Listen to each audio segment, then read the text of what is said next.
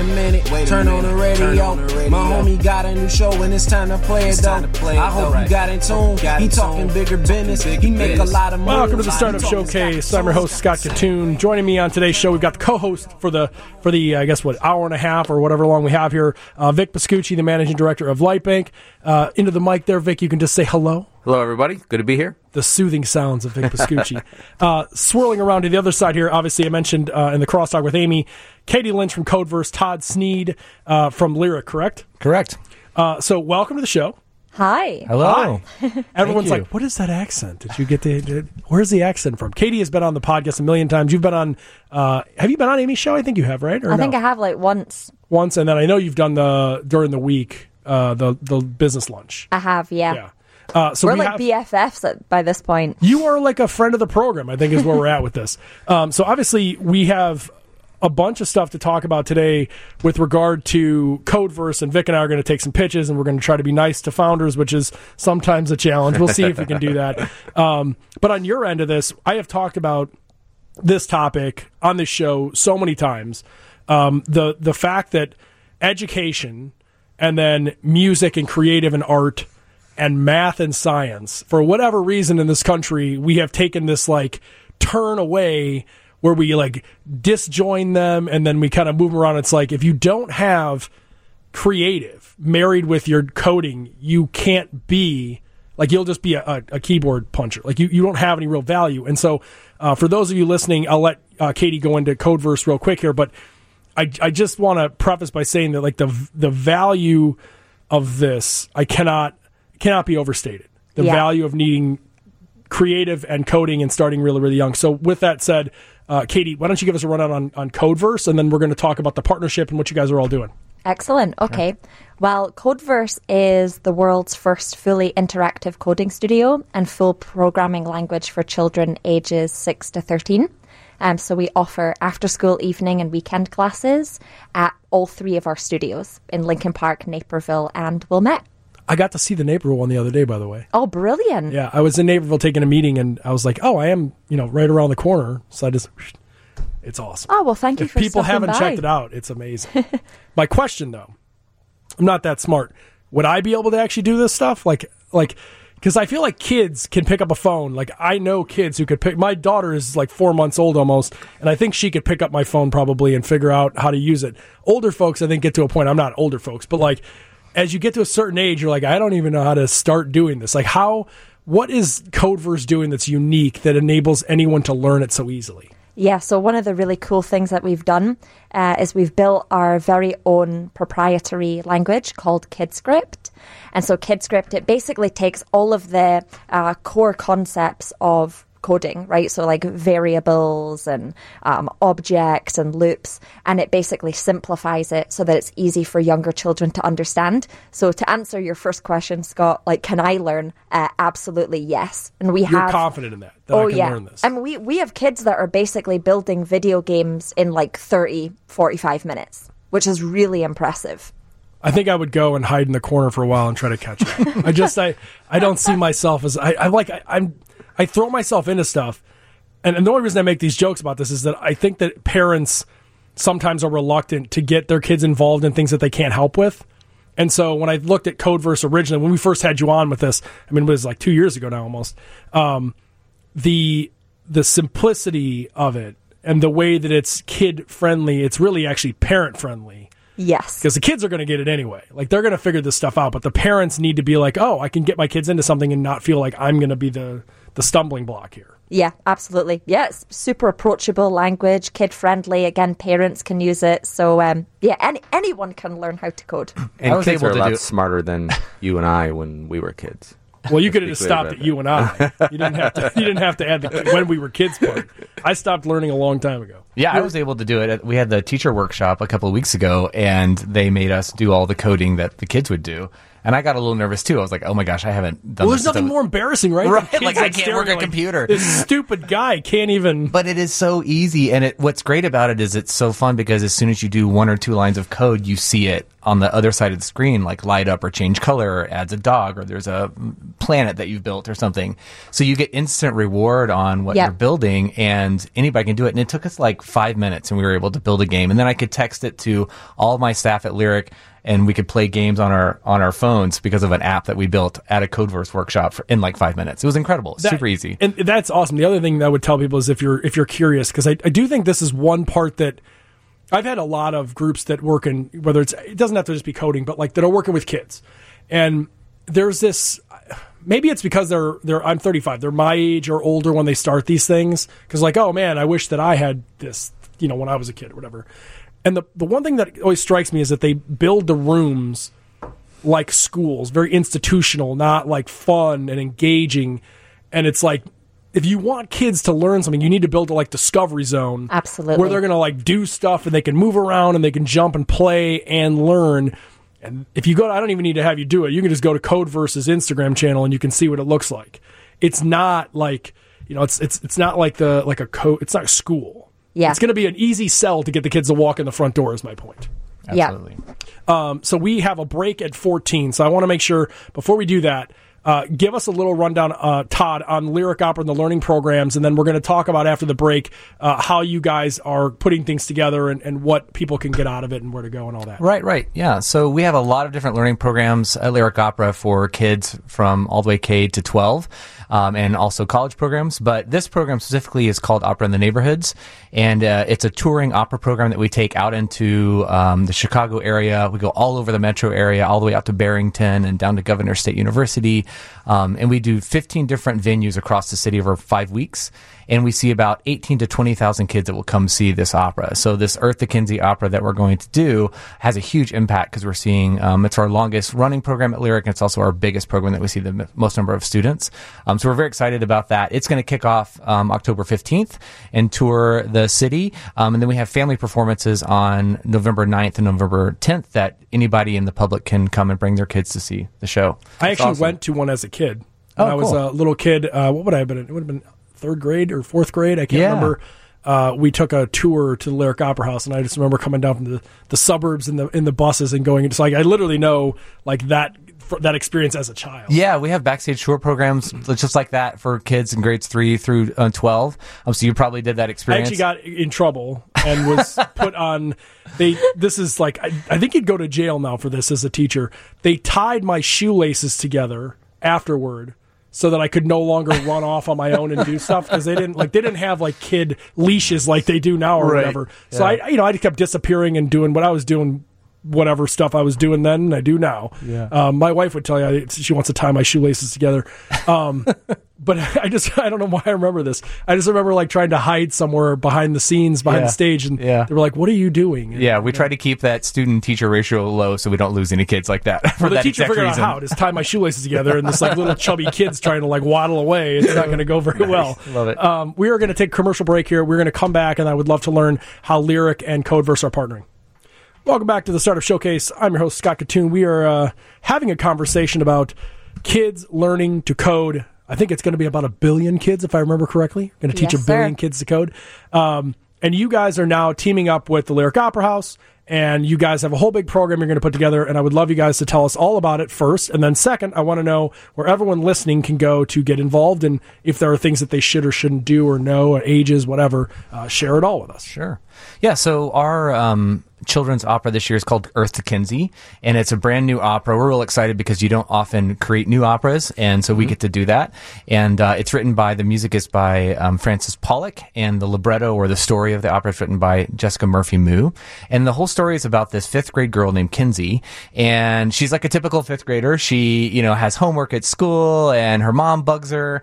She likes playing video games, and but unfortunately, she's getting pushed out of her home, and so her and her mom have to find a place to live, and so they have to move into a family shelter.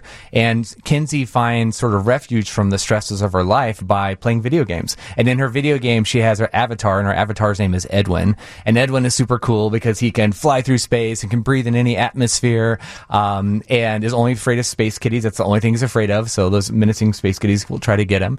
And so she learns through the story that through her imagination and by having, playing these video games and sort of understanding how to dream big, that she can overcome these fears and overcome the stress of life, and that she has friends at school that can help her, and she has her mom that can help her. So no matter what her situation is, she can kind of emerge victorious. So it's a really great program, and like I said, it's going to tour around the city, and we're going to impact between 18 and 20,000 kids across October and November. And as we were thinking about the script, we said, okay, well, there's video games are really important to this. So who in the city can help us talk about video games to teachers and to families? And we did a lot of searching and talked to a lot of different companies and organizations around the city, and Codeverse just popped up. And when we contacted Codeverse, they were like, yes, this sounds really cool. This is right up our alley. And this whole opera is based on sort of space travel, and Codeverse has this sort of loose, space theme in their all of their design. And so we thought this is a perfect union between these two art forms. I feel like you didn't have to search that far to get to Codeverse. Actually, we did. I didn't know where to start because I, like you, didn't know anything about coding. You got to work on your search game, man. But no, we found it. We did find it fairly quickly, and as we started, having conversations with your staff, it just made a lot of sense that this is going to be a really cool partnership. Yeah, one of the things that I loved most when Todd and his team first approached us and told us about Earth to Kenzie and what the production was about, when he started explaining like the central themes of the production, like creativity and using your imagination, analysing problems or challenges and problem solving, like our eyes immediately lit up, and we're like, this is perfect, because these are all of the things that we teach at our studios. Beyond the technical skills of coding, we're teaching kids these things: confidence, creativity, critical thinking, computational thinking. And so it was truly a marriage made in heaven. Yeah, we started talking about opera design and story design, and then we were talking about how video game design is exactly the same. You have to set up the characters, you have to set a setting for them, they have to overcome a challenge, and they have to be victorious. And these are all themes that we deal with in opera all the time. But to Scott, to your earlier point that you said at the get-go, as someone heavily involved like yourself in the Chicago tech community, I couldn't be more excited about programs like this, right? Think of what that next generation workforce coming out that knows how to appreciate opera and code. Yeah. Those will be the most amazing entrepreneurs. And I want them all to start businesses, but they'll be the best you'd ever have, right? Yeah. Someone so quantitative in their coding skills, yet has the ability to appreciate, let alone participate in opera. I mean, think about that workforce. I guess the part of this that I think is so unique is obviously everything you just said, but the actual storyline marries exactly what like you said. This it's not just like the space thing. And if you could talk about this, Katie, I think it would be even better. Is there's a theme to Codeverse that I think is very purposeful. It's dreaming big, and it's but it's putting it in front of you in a way where it doesn't seem big. You know what I'm saying? Like we can accomplish big things, but like you're just doing it. There's no that's impossible. And I think the whole point of this is that the story, the actual opera story, is that this girl is recognizing that she can do anything she wants. It's awesome. But she just needs to That's awesome. get focused on something in front of her, right? Right. That she can use her imagination to overcome that fear, and that she can use her imagination to sort of block out the world stresses that are around her and say, no, what I want to have my own story. I have my own narrative. And I want to create something. And she creates an essay about her intergalactic adventures. And I think that's what's great about Codeverse too, is that kids can go into this space, no pun intended, and create their own world, and they can color it the way they want to, and they can make the characters be whatever they want, which is just awesome. Katie, why were you so intentional with the way that Codeverse's design and layout and the space theme and just the general? There's something about, every one of them is the exact same as far as how they're sort of, you walk in and you feel the same thing, or at least that's the design. Why is that so important? Yeah, well, first and foremost, everyone can get excited about space, right? When you think about space, you think about exploring infinity, the possibilities are endless. And at Codeverse, that's what it's all about, right? It's with code and with all these other skills that you're getting by coming to our studios, the possibilities truly are endless, right, for now and for your future. So that's kind of how we came up with the whole space theme initially. And then for anyone that's listening that hasn't been to a Codeverse studio, when you walk in, there's all sorts of different areas of the studio that kids can go to based on their interests. So for example, if your kid likes like dimly lit cave-like areas where they can program like, you know, lights and strobe lights that look like stars flashing all around, they can go into an area called the black hole. Right. Whereas if they like more like computer lab kind of designed spaces like more traditional like computer labs, they can go into something which we call mission control. So even all the spaces within the space is also intentional based on what a child is interested in. The funny thing is young people view space and things exactly how you just described it, as like exploratory. Totally. Whereas I think a lot of older people have already sort of like been jaded to the point that we're like, well, I'm not going to be around when we get there. So well, it's so awesome because you're hitting these kids while they still got that innate growth mindset before they get closed down, right? And so you hit them with that growth mindset and you're teaching them it, whether they realize it or not. So there are no boundaries to them. Like they're like, well, of course I should code and listen out. I would have never thought not to. Of course, like I mean, and that's what we do in opera is we say like when the emotions or when the imagination gets so big, you start to sing. So you can tell a story and have just words to a story, but the music is what helps kind of open that up and lets kids dream bigger in ways than they you know maybe not at their normal school day or at home.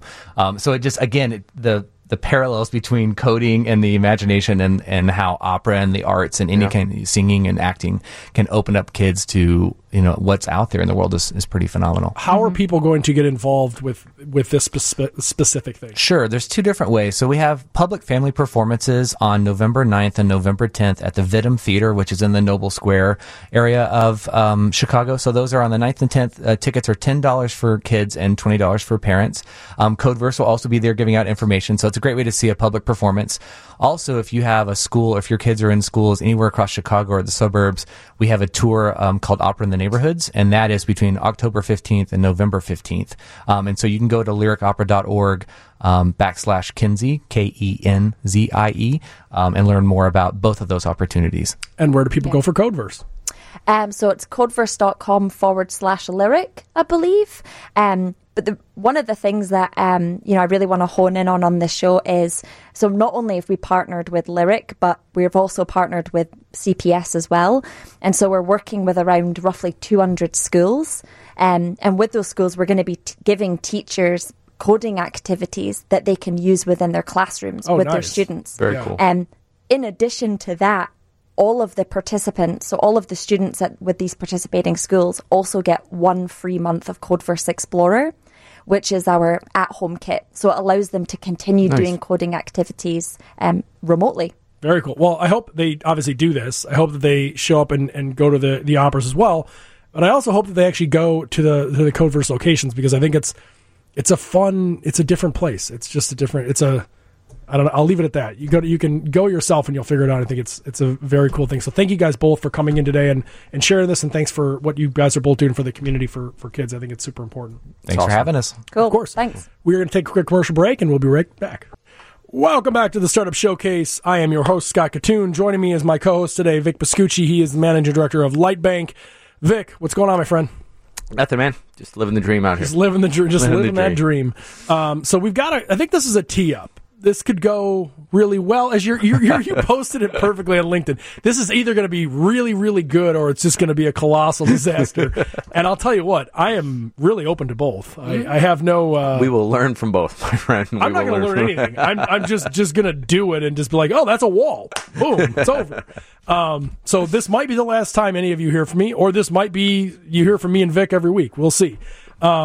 Here's the thing: you and I both represent similar track within the startup community, but the difference is I have to be the advocate of the founder, and you have to be the advocate of the money. Right.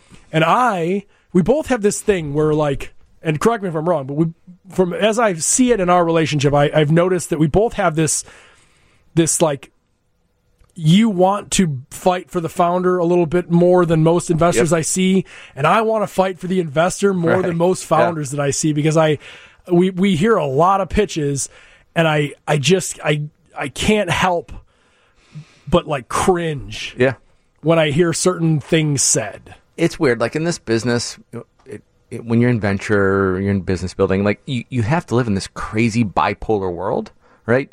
You're only going to be successful as if you believe in these things and believe in these companies and believe in these founders. And so you have to find the reason to believe. But unfortunately, find a reason to believe in you. Unfortunately, you got to say no to 1,000 people. Yeah.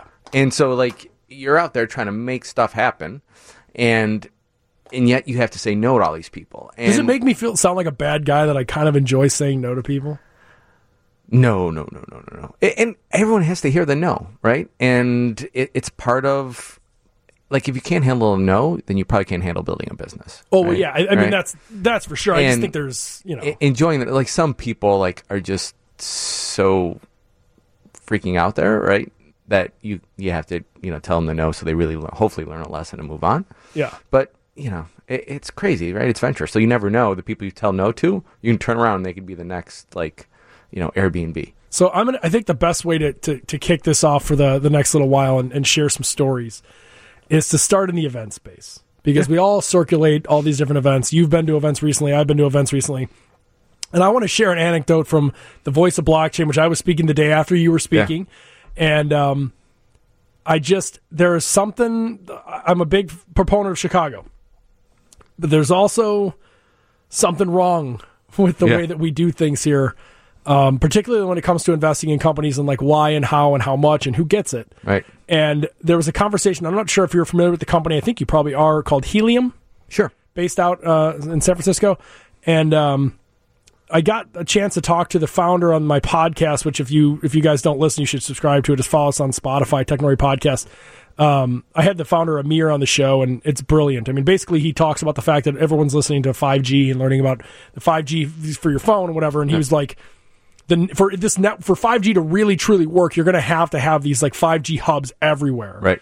And he is basically, their team has basically decentralized this to a point where like you personally can buy a 5G hub, put it in your house, and then people can use 5G as they travel throughout the countryside, and then all the data that gets used essentially goes on to the blockchain that they have, and then you can actually make money on it. And people can mine from it, and there's a whole bunch of stuff. Sure. And this guy comes up to the booth. I don't know. I'm not even going to name him because it's too embarrassing. And he's like, tell me the business. So they start telling the business, and he's like, we're venture backed. So not that means we don't care about revenue, because we obviously do. Right. But the point of the reason we've raised 20-some-odd million from Google Ventures and others is that it's going to require a lot to prove the theory. Sure. But if the theory is proven true, the market is insane. Right. And this guy's just looking at him like this Chicago investor who you probably would know. He's looking at him just like, I just don't get it. So you guys like don't care about money. He was like, no, I'm not saying that. Right. What I'm saying is it's more important that I give away, if I'm selling these hubs for $400, $250 today. Great salesman tried to sell it right in front of me. He's like, but if I had to give them away, I would, because the reality is like, if we find out that having the distribution network of these hubs would relate revenue-wise, or like opportunity-wise, if the opportunity is there, we will make a ton of money. Right. Like, it doesn't even care. No one cares. And this investor got literally like was grilling him and like criticizing Google Ventures and people investing this, and was like, so I hate, like, there's that closed-mindedness that's here. We talked about earlier with the Codeverse team in Lyric, right? People have these closed minds, especially in venture. You're guaranteed to be a failure, right? And if you got this, everything's bad and they're not smart enough, they can't do it, guess what you're going to attract, and that's what you're going to have. But I think even to your earlier point, right, like you see the venture side, I see the entrepreneur side on both things. Like when companies are talking to venture capitalists, when other venture capitalists are talking to companies, like understand the dynamics of venture, right? So everyone thinks, the entrepreneurs think, well, your job is to do deals. No, my job is to return the money that's given to me at a 10x. Yeah. Right? And so, Mr. I know-it-all local investor that probably has a $20 million fund or $50 million fund is different than Google Ventures that's got multi-billion. And so if they got to return 10x on top of $1 billion, they have to take these enormous swings, give somebody $20 million at seed to see if it works. You know what the problem with the $20 million guy is? He probably has 200 companies in his portfolio. Yeah. That's the problem. He's got like a ton of $50,000 non-conviction bets that he's syndicated with everybody else from the North Shore. Yeah. And, no one really cares enough about the portfolio companies, and that's why I don't like the non-conviction party rounds that we see. I got into this whole thing. I mean, I know we've talked about it, but it was like somebody, I don't even want to name drop. Somebody brought this up at the Momentum Awards. And the conversation piece was basically like, but we have an 8X return history. It's the best. And I was like, 8X on what though? So like, if you could give me 4X on $1 billion or 8X on $1 million, which one would you take? I mean, remember, right? It's venture, so it's about portfolio construct. And so based on your investment thesis in your portfolio, that's all going to get dictated by the size of your fund. Yeah. Right? So if you're just, like I said, you look at GV's multi-billion-dollar fund that's got, strategies around everything from space and health to SaaS, it's different than like, okay, I have a $10 million fund. I made $100,000 bets and reserves and fees and everything else. And so, yeah, it's easier. You put $100,000 into a company on a $2 million pre and they sell for 10.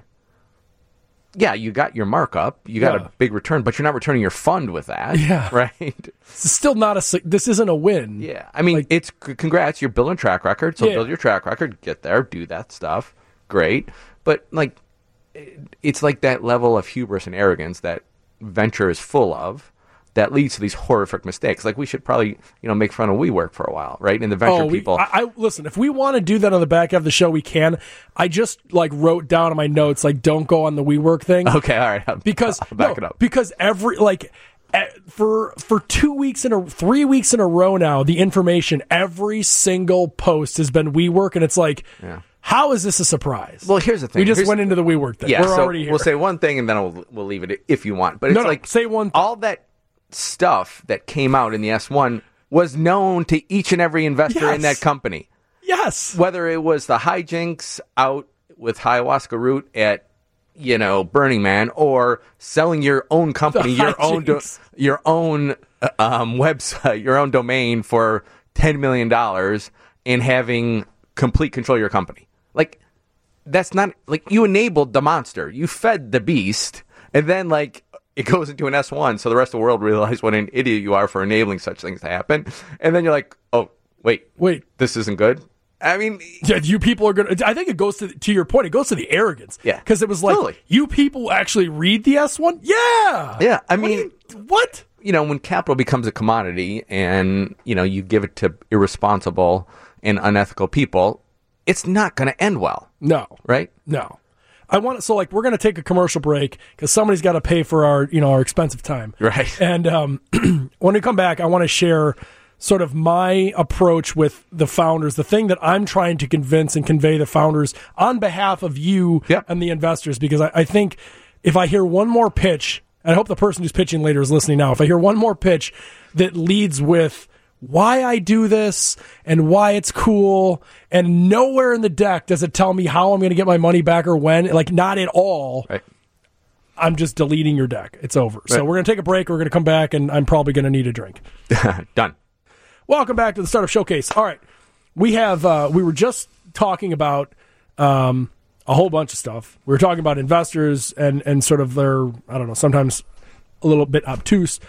I think founders get a way too much latitude. You were talking about with WeWork and you fed the beast and this is what happens. I was this happened again at the panel. I'm speaking to the same panel, the Voice of Blockchain, which by the way, I just want to give a shout out to Joe, Disruption Joe. He really did do a really good job this year. I know you spoke on this and I not to say I was questioning it. I was not, I was obviously because I'm saying it. Right. The blockchain stuff is like one of those things where if they had it a week earlier when Bitcoin was at $12,000, it would have been bustling. Right. It's at 8,000 and not as bustling. And he still had great speakers after great speakers. But I had one person a couple people who were in the audience who were founders, and they were asking questions about ICO, which for those listening to the show that maybe are not familiar with crypto, there was a period of time not long ago where it was very common to raise a ton of money based on more or less nothing. It was a coin that was tied to a blockchain that your company probably didn't even actually use and had nothing to do with your business. And essentially, in my opinion, in most cases, was fleecing people out of money. 98% 8% of them are proven to be frauds. Yeah. So there you go. So I'm actually being too nice about it. And so what I'm getting at is the founder was asking about why he wasn't able to raise money, and if he should look at that, or if he should raise money this way and that way and the other way. And I just asked him, like, point out, like, what is the revenue opportunity of your business? Right.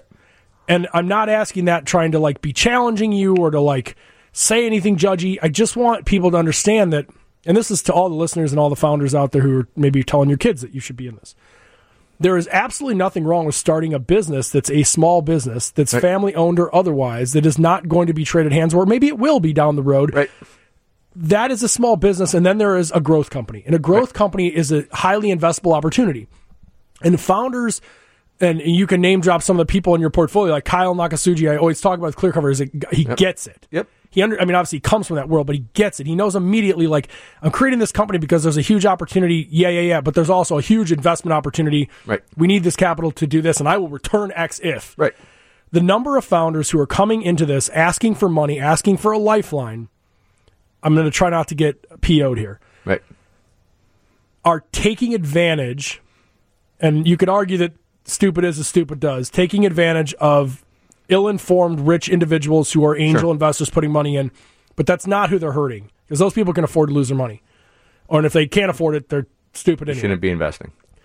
It's the people like Aegis AI and Cabin from True Public who have real things that are actually investable, Right. that are just trying to figure out the market and how to invest. Every dollar that you take from angels that could have invested in something really, truly scalable, that you took for a lifeline for some crazy idea that doesn't matter whether you're right or wrong. I'm not judging your idea. Right. You and I could have a conversation in 5 seconds, and I could determine to you, based on what your idea is, the path to whatever the most rapid growth you will experience, barring something completely unforeseen. You do not have enough revenue runway to make this investable and return at least 4x or 8x or 10x. Right. So every deal you take is completely irresponsible. Right. So, the fundamental, you just got to get basic. Like, everyone overcomplicates this stuff. Yes. Right. So like you're saying, not every business is a venture-backable business or a venture-backed business. And that's okay. Not a judgment. That's great. Like, honestly, I think I'm jealous. Right. I would much rather Prudential just bought Assurance for $3 billion. Company never took a dime of venture capital. Yep. Right. Other businesses, like, especially here with the local startup businesses, right? You could be a great lifestyle business. A lifestyle business is not a slam. Like, you build a business that does a couple $1 million a year. It's cash flow positive. You take care of yourself. You take care of your family. That's great. It's a services-based business. Maybe it's a little more asset heavy. Those are attributes that are not conducive for venture. Because remember, venture, I've got to return 10x. Yeah. I have to look at every deal as a 10xer. Otherwise, I'm not doing my job. Like, people give me money. It's a responsibility. And so you, as the entrepreneur, your job is not to raise money. Your job is to use the money to grow a huge business. Like, everyone's like, I got to raise. For what? For what? Like, show me how you're going to use that money to build $1 billion business, right? And it's venture, right? So understand the fundamentals of venture. Like, we're financing losses in order to get to a huge win. Now, reasonable losses over a long period of time with reasonable burn rates, it's the nature of venture. But show me how this thing becomes a $1 billion business. And you can't, especially at seed or even at A, like, yes, you can't pencil it out, but show me the fundamentals of blocking and tackling of this product, this market, this team, this unfair competitive advantage, and this is how I get after it. Oh, we'll get down to the unfair advantage. We'll get to that at the end of the. We have a whole segment for that. To your thing, it's like the job of an entrepreneur is not to raise money. The job is to use the money to build value. And I'll plug you with another podcast we just recently had, was the co-founder of Netflix. Kind of a big deal. Sure. And although that's a whole other story, because it's not the one that's still there, so that's another thing. But Mark Randall was telling me on the show, he was like, when I look for companies and people who want to invest, and I introduced him to Cabin from True Public, and he loved the idea, but his thing was, you don't need to raise, like, if you can't come up with $25,000 or $50,000 to test it out, you don't, like, the investor doesn't pay for you to test whether or not this theory is viable. Right. Like, you need to come up with is there a there on your own. Right.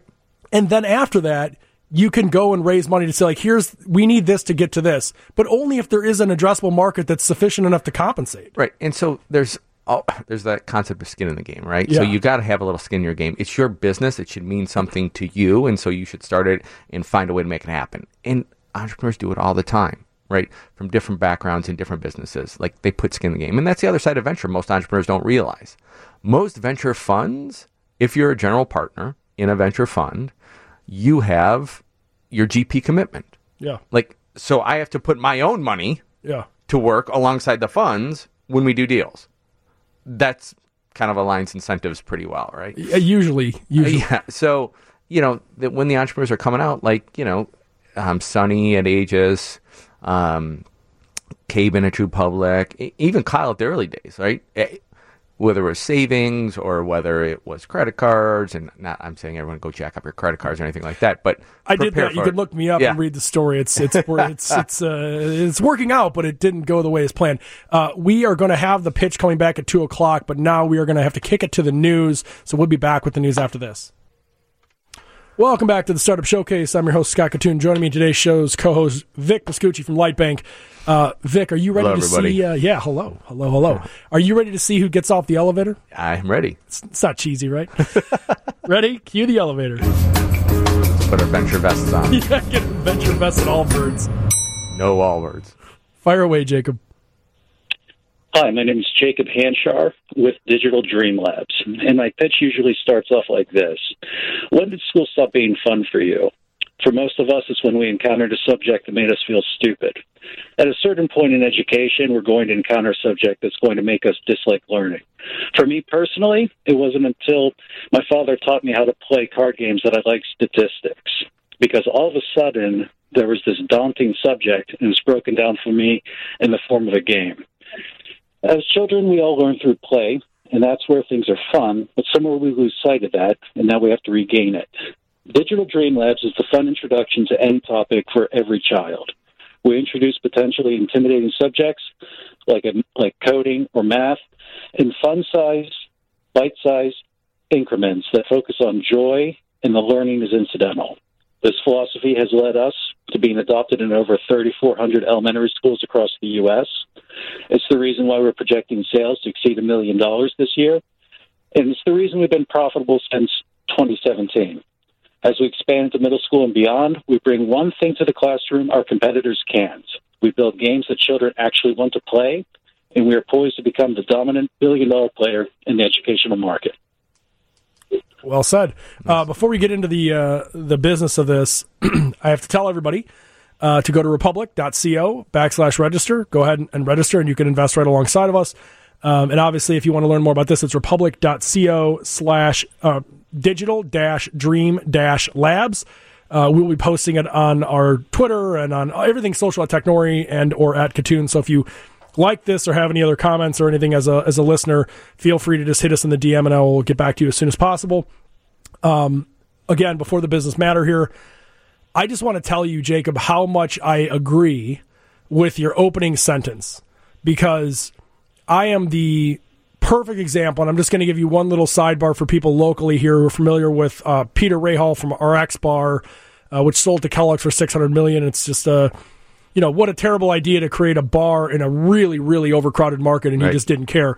There's a recent article on Peter I think it's just on Medium, but it was really interesting, introspective on being an entrepreneur, which is a whole other topic. Right. But the thing that he said that I think resonates with this conversation very strongly is, like me, he was viewed in junior high and high school as being, I'm not going to say slow, that's the wrong word, but like challenged, whatever word schools use, and then was therefore put into lower level classes, lower level math classes. And I can tell you from knowing Peter my whole life, not slow and not bad at math, but never was given the opportunity to provide an application to it that would make him want to learn it or understand it in his terms. Well, that's the problem with the education, is like people don't understand that kids and adults learn differently. Yeah. And they reach their highest levels by learning on their own and on their right way. So guys like you, me, Peter, we were, I don't know, I'm not labeling anybody. We were developmentally delayed, and in that other teacher's class for reading or for math, because we weren't smart enough. No, the reality was no one knew how to bring the best out of us, and you're a kid, so you couldn't figure it out on your own. But Jacob, get into your thing. So here's what I think. I always start at the macro and then kind of drill down.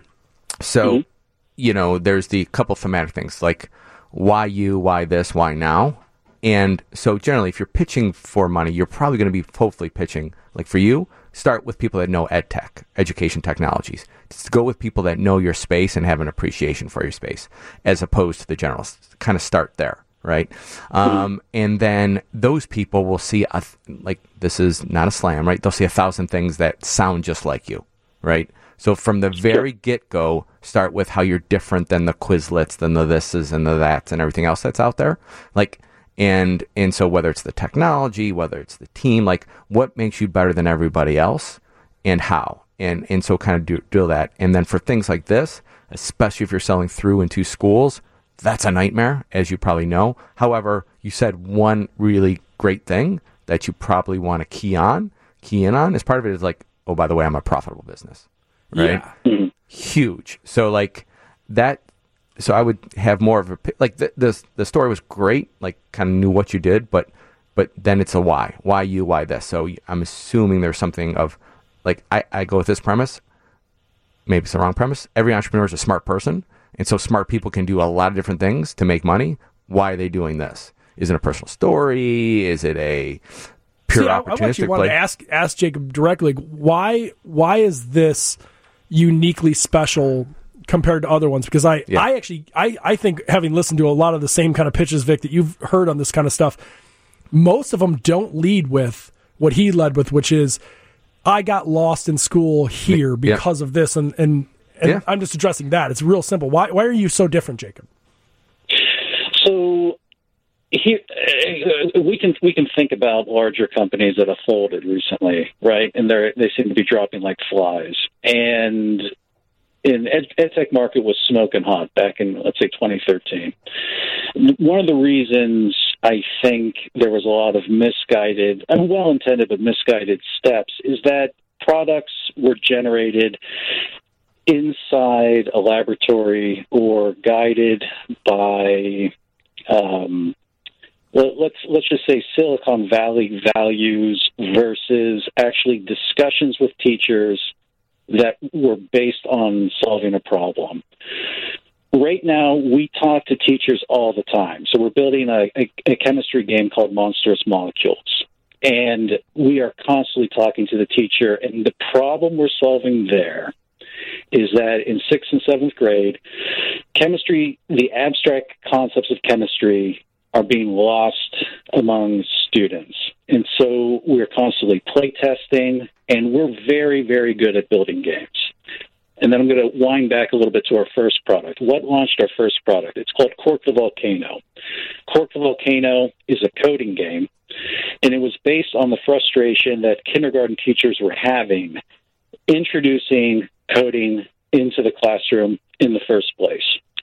Why were they having that problems? Because, like you said, there are several applications out there that do many things. Why couldn't the children just simply start, going on Scratch Junior and start messing around? And the reason for that is children at that age, 5 years of age, let's say to 7, are really tactile learners. They need something in their hands. And I think we can go back to our own childhood when we played with blocks, when we played with action figures, things like that. That was really engaging and fun, and at the same time, our brains are learning. So I have a PhD in neuroscience, and I think that as a CEO, that sets me apart from a lot of our competitors, too. Right. That I understand the science of thinking. I understand how the brain is working and how it changes as a person grows up. The ideas that we have as children are more like fantasies, and we have to kind of appeal to that in order to build something that's concrete and, let's say, more tangible in the real world. As an example, so our first product, Puzzlets, you put down little blocks, and those blocks are actually literally block coding, right? And as you're laying down these blocks, now you're scripting. You're modifying, you're negating, you're building loops. the children don't actually realize they're doing that until much later when they're actually in Scratch and things like that. So and that's something I think you want to key on when you're doing your pitch and talking is like gamification. One of the most overused words in the history of venture, right? It's kind of like, well, I sprinkle in my AI. Like for a while, it was like it didn't matter how hard the topic was, whether you're teaching it to adults and children. Everyone's like, well, I'm going to gamify it. Right? I'm going to gamify investing. I'm going to gamify insurance. I'm going to gamify algebra. Right? You're taking it to. I just want you to drill on the true value. Like you're a neuroscientist. You know how the brain works. You know how a child's brain works, and you're bringing the cognitive disciplines into it and the cognitive science to how do I pull the best out of these kids so that they learn. And part of it's knowing how their brain works. Part of it's talking to teachers. Part of it's knowing how people or kids want to interact, both from an analytics and then the tactile standpoint. And I think it's really important to say how that differentiates everything else that's out there on, the give the kid iPad programs that are out there. I really like this, Jacob. we have to take a commercial break, and then Vic and I are going to talk a little bit more about the opportunity here. But where do people go to learn more about this and get involved and sign up for it? And obviously I'll cover the investment part. Sure. So you can go to Republic. We're doing a crowd raise there. So you can go to republic.co and then Digital Dream Labs. And then also you can learn more about us at www.digitaldreamlabs.com. Awesome. Great. Thank you very much. All right. Thank you. And just to give everyone a heads up, they've raised 205% of their funding goal. It's over $50,000, 356 investors. There's about 70 days left on this. Value cap is set at $5 million, 20% discount, $50 minimum to invest. If you look at all of the terms and sheets and stuff on Republic, the point that Vic made was a very good one, which is that they are actually making money. So we're going to take a commercial break. We will come back. Positive at a 5 cap? Yeah, EBITDA positive. I'll take it all day. We're going to take a quick break, and then we'll come back, and Vic and I can hammer down a little bit more. Welcome back to the Startup Showcase. All right. Hello, everybody. Every time, hello, as if they would. I mean, I guess they could be new listeners. People getting ready for Northwestern. Vic is hello, everybody. So I want to. We only have like 6 minutes, or no? How long do we have? I don't even know how long. 6 minutes. All right. I'm going to do a live read real quick, and then we'll jump right into it. For news at 10, watch WGN. Micah Matir, I don't know. John Donlan and Dan Rowan. Chicago's most trusted meteorologist, Tom Skilling. For TV news at 10, watch Chicago's very own WGN. All right. There's two things I want to cover quickly. The first thing is wrapping up on that pitch. And the second thing is why Republic finally, and Micro Ventures is another one that had a big exit. And I just want to talk about it because I think people listening have heard me drone about it for a long time, but they don't quite realize the opportunity financially that you and I bring to the table when we present these. I want to get your feedback first on, I'll pose a question to you about this guy who just pitched Jacob. What I wrote down in my notes on it that I thought was interesting is, if I were him, I would not look at this as a company that's trying to get into the ed tech space, because as an investor, like you said, I immediately cringe about dealing with education and institutions. But if I said I have a gaming company, and particularly most of it is going to be digital in the future, I'm looking at esports and it's hot and there's a huge valuations, and I'm a gaming company that just happens to know how to sell into kids and ed tech. Yeah. What are your thoughts on the company overall? On the my thoughts on Jacob's company as a whole is, I think he's got something there. Yeah, I'd want to, like, here's the thing. We didn't drill in deep. But here's the thing. For a pitch, like, I know I can do a quick no, but I know my yeses I'll start with I want to do some work. Yeah. So Jacobs would be something I want to do some work, because while the story wasn't there the way I personally like it, the nuggets were there. EBITDA positive, been selling into education. I just want to know, like, why. He gave me a little bit of the why him. Yeah. And, he's got a background with education, but, like, hammer home. I'm a neuroscientist.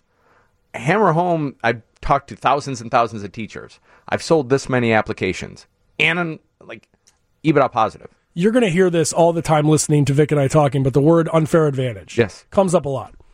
His unfair advantage, which he glazed over, was he knows how to build games that people download. Right.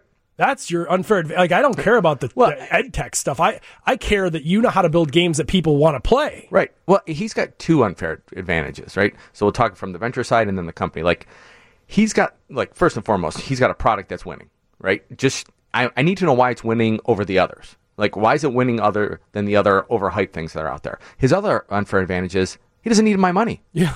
I'm EBITDA positive. I don't necessarily need your money, right? Yeah. What would happen? Here's the thing. If the venture industry had something at a 5 cap that was EBITDA positive, that would never see the light of day. People would pounce on it, write the check, and be like, here, just go. Yeah. I want 20% of the business, go. Like, the fact that this opportunity is there is pretty amazing. No, I totally agree. And so, speaking of that, we have had, I don't know, 50 companies from Republic and or Microventures, Seed Invest, Start Engine, and we partner with Republic because, in my mind, they democratize the investing process better than anyone. All of them offer opportunities for founders to raise money. Republic does a fantastic job of letting it make it easy for us retail investors. Microventures recently had a company called ZenBlend, which, if you were familiar, they were on this show. I actually went home to Whole Foods and I bought their product and ate it, and I loved it. I invested $150, which is not a lot of money. Right. I think it was like 2 times the minimum or whatever it was. And that was 3 months ago. They just exited. They just got bought. Nice. And I got a $500 check. $500 check on a $150 investment. That's awesome. 3 months later. It's great. It's fantastic. I don't think people understand. Like, had I known, Right. what does $1,000 look like? $5,000. Right. Like, Right. this is real. And we've done the best we can early on trying to shape the image so people understand that Republic is like, it's great for founders to raise money, help founders raise money, help them get a chance. This is money that you can afford to lose. That's why you're playing. Don't do it if you can't afford it. But I think we are just starting. Republic has had 5 companies in 6 months raise the maximum of $1 million on the campaign, which is insane. The average raise when we started this partnership with them when they launched in 2016 was like $65,000, $67,000. It was $125,000 in 2017, $180,000 in 2018. This year, $360,000 is the average amount raised. We are entering a world where, as retail investors, you can make money on this. You're getting better terms. You're getting great terms. Than angels. And you're getting access. So first, you hit something really important. Don't invest anything you can 100% afford to lose. Yeah. Like, imagine, like, not only can you not afford to lose it, but what I tell people is, well, we're going to take your money, we're going to put it right there at the center of this table, and we're going to light it on fire. Not only do I want you not to care, I want you to celebrate the pretty colors. And don't of inhale. it fire. Right. Don't inhale. Well, I'm sure there's cannabis companies. That's different. Right. But yeah, so we have 45 seconds. So I want to make sure that people know where to follow you. I know you'll be back probably in the next few weeks or whatever, but where do people go to keep up with you? Because you write a lot of stuff on LinkedIn and elsewhere. Yeah, at Victor Pascucci 3 on Twitter. I'm on LinkedIn all the time, and then I'm going to start blogging some more as well. Well, there you go. I want to say I appreciate you coming in today. I know that we're going to do this a whole bunch of times. I think that we have hit that maturity point with this where it's time for us to start talking about the investment opportunity more than just helping the founders, which we always want to help the founders. Yep. And I'm not turning on my fellow founders, but I am starting to line into this investor line where it's like we got to dig. We got to start doing some work here. Yeah. So, Vic, thank you so much for coming in today. Always awesome to be here. You can all follow me at Technori or at Katoon or on Instagram, everywhere else. Enjoy Northwestern football, folks. Go Cats.